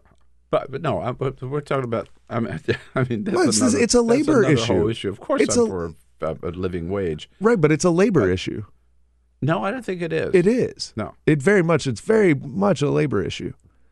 It's an antitrust issue. But if you're going to pay them, I would say Pay the kids who are getting the best grades in American literature or Do the it. best grades in I'm fine math, with that. too, you know? Sure. I mean, don't just reward because the there are reward other the guys who can there are other shoot societal hoops. ills doesn't mean we shouldn't fix this one. No, I think Just because college is too expensive and kids are having loans doesn't mean we shouldn't fix the maybe issue college at wouldn't hand. be so expensive if you got rid of some That's of these not big, true. Some of these big That's not stadiums true. and some of these sports That's programs. not true. They're The stadiums sucking are up all the money. The stadiums are They're in sucking effect. up all the money for the sports. So the Bill, academics. the stadiums are an effect of not paying the players. The facilities, they're gold plated because because they're run as nonprofits. They have to look like they're not generating profit, and so they dump money into coaching salaries, executive salaries, and facilities.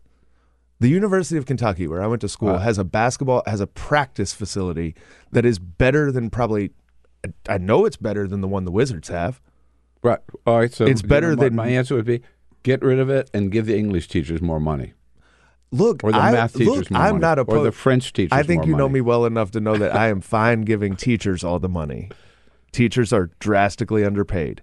So are the kids. So are these guys who thousands of people. I went to a Kentucky game. I went to a Kentucky game. I went home in February where they played Auburn, who they later lost to in the NCAA tournament. But we don't have to talk about that part. Oh no. There were 24,000 people there paying somewhere between $20 and $150.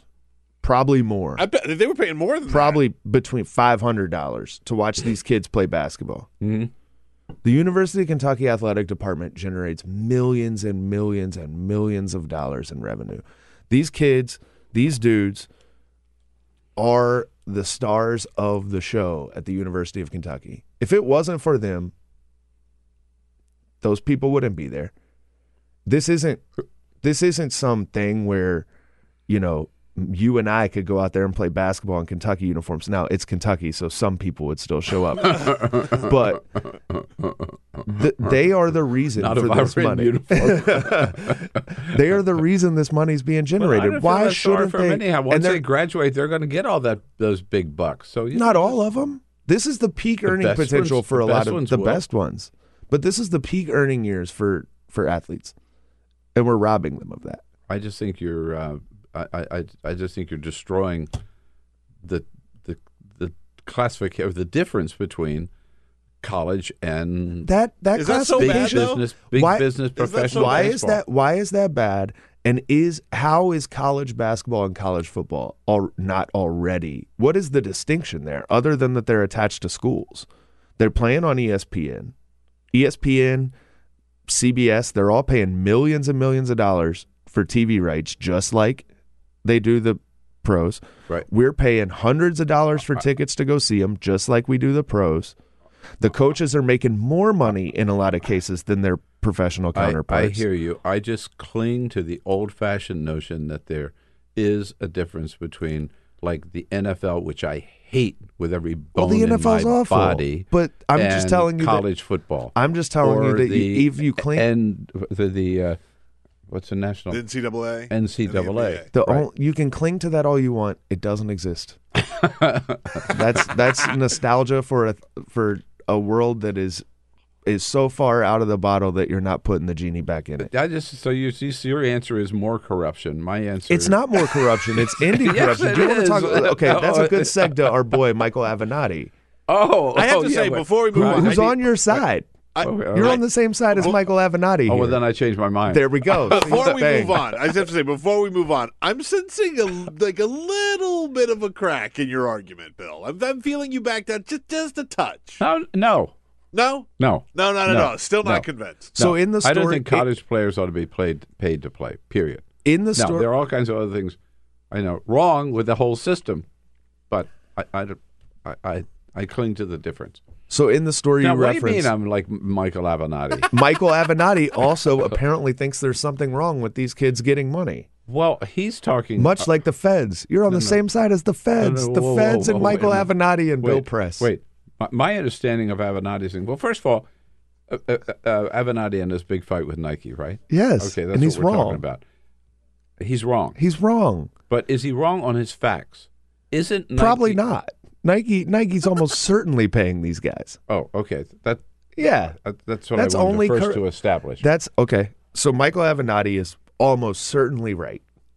We know because of the right justice in the sense that they are paying these guys. that the shoe companies have paid these guys for endorsing their product, right? for going to schools that they sponsor and endorse. Okay. The problem is, I'm just curious. Do they actually make spots wearing these? No, they don't make commercials. The commercial is just them on the court. Okay. Wearing Nike or Adidas. All right. Right. So the problem is now he's right that is taking place. Yes. Is he right in saying it's wrong? No. It's not wrong. It's only wrong because the Department of Justice has taken some bizarre view that it's their job to enforce the rules of the NCAA. Isn't that just a bribe? It's only a bribe because the NCAA has created a black market. If it wasn't for NCAA rules, Nike would be able to pay Zion Williamson or any of these other guys. Adidas would be able to pay all the guys that they're accused of paying to wear their shoes, and we would call that business. We would call that me, if I was good at sports, good enough for somebody to want me to wear their shoes instead I have to pay for them. I would sign a contract, and I would wear your shoes in exchange for money. That happens in the NBA.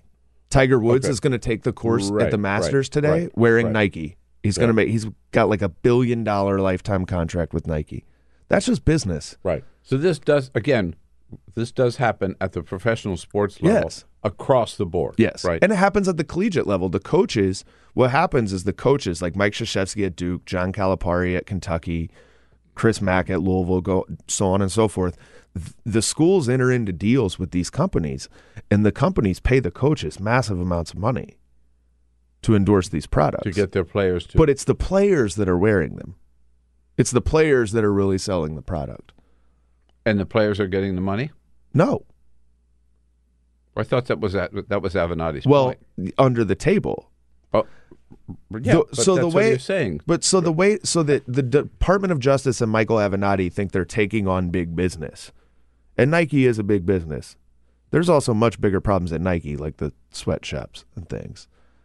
But the way to fix this, the way to root out the corruption that you referenced in college basketball is to hammer the NCAA with antitrust cases. Because the NCAA is the one creating this cartel. The NCAA is the one creating the black market. You cannot take the money out of these sports. It's too late for that. You could have done that in like the 1890s. Why can't you? Why can't they just prohibit these endorsements of footwear or jerseys or whatever? Why? What's the justification behind that? It's still going to happen. These guys, Zion Williamson, these college athletes are worth way more money than the NCAA provides. Again, and there's a highly competitive marketplace to get their services. And because of that, somebody's going to pay them. The way to fix that is to bring the payments into light. Is to break up the NCAA's antitrust violating cartel. We know the NCAA is violating antitrust law. Yeah. Multiple courts have ruled that. All we need is somebody to fix it. The Department of Justice could do that.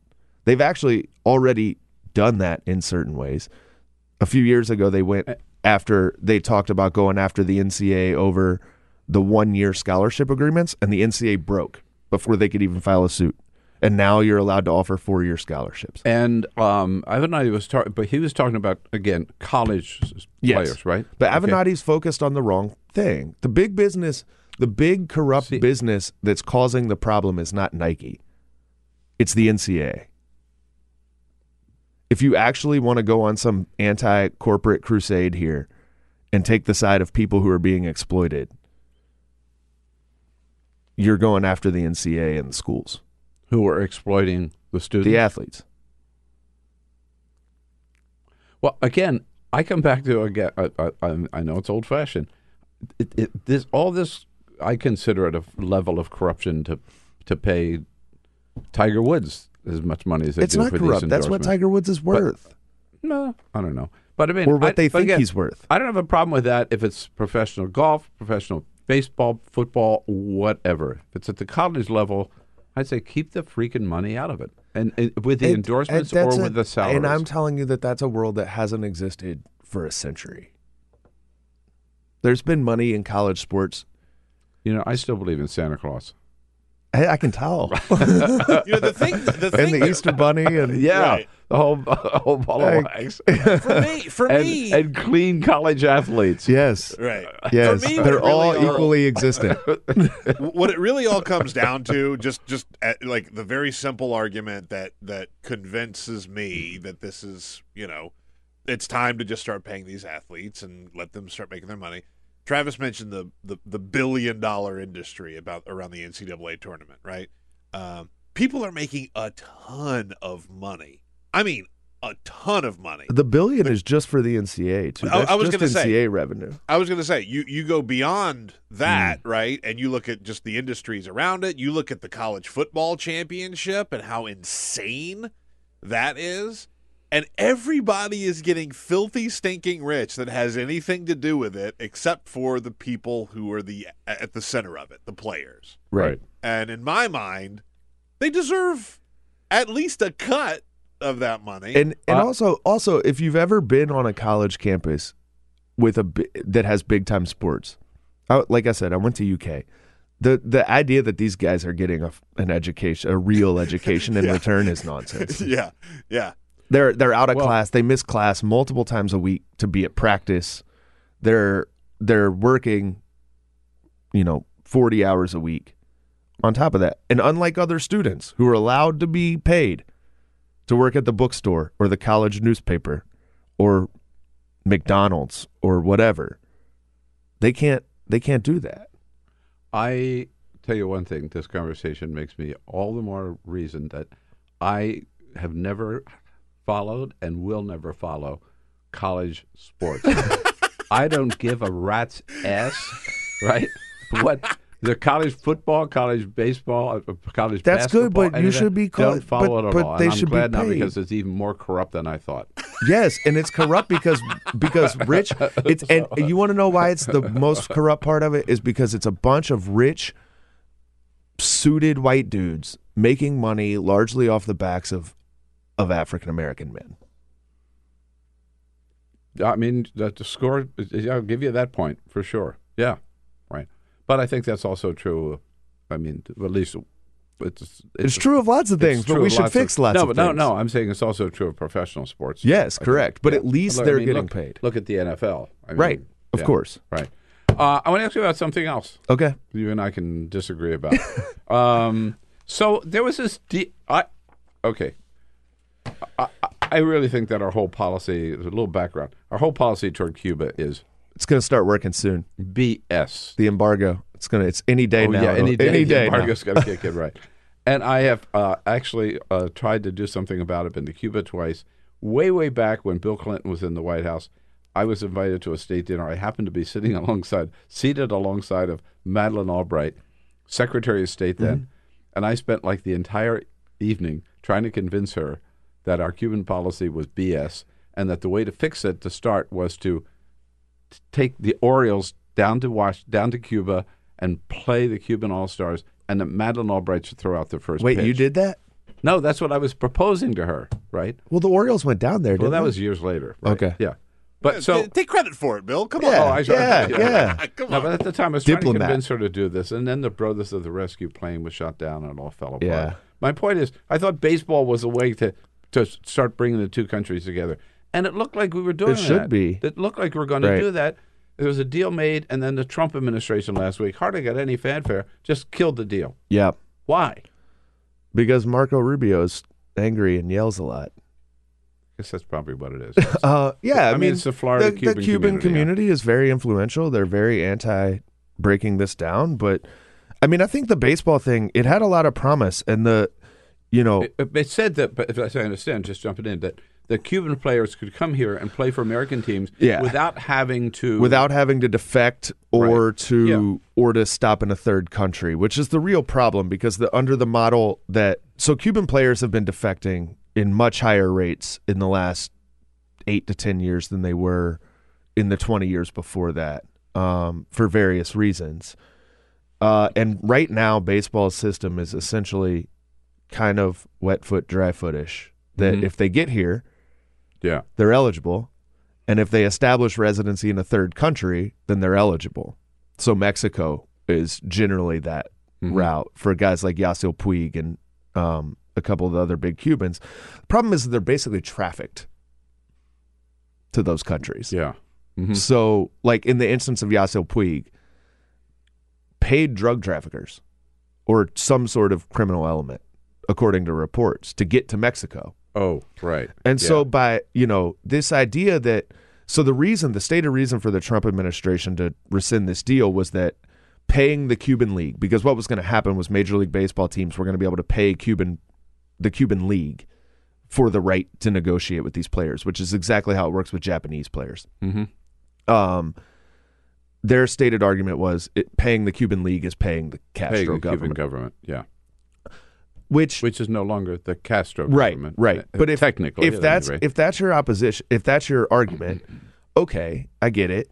The problem is that right now,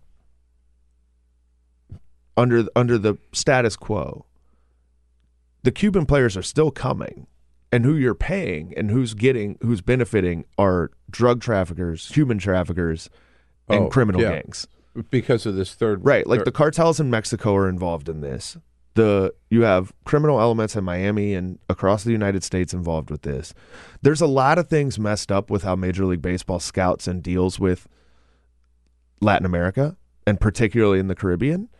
And this was an opportunity it wasn't going to be perfect, but it would have brought a lot of it above board and would have made it much better for Cuban players and their families. And much easier for the teams. You would have cut out a whole lot of this middleman aspect and those middlemen are in a lot of cases criminal elements and gangs and. Well, there's that whole element of which I was not aware of until you laid it out here, which is very important, very serious. And there's also just the relations between the two countries. Right. You can start things. It's like the old ping pong diplomacy they used to call it with China, right? Exactly. Yeah. Baseball is the most shared thing that we have with the Cubans. It should have been a centerpiece of diplomacy. Right. Travis, it's always good to see you. Thanks for coming in. Thank you. A lot of fun. Travis Waldron, you can follow him at HuffPost at HuffPost.com. We give the rest of the day to you. And again, we give a great big salute to our Ray Rogers on her way to great new things with Amazon, although we will miss the hell out of her right here. Have a great Thursday, folks. Jason Dick is here tomorrow filling in. Be here for Jason. This is the Bill Press Show.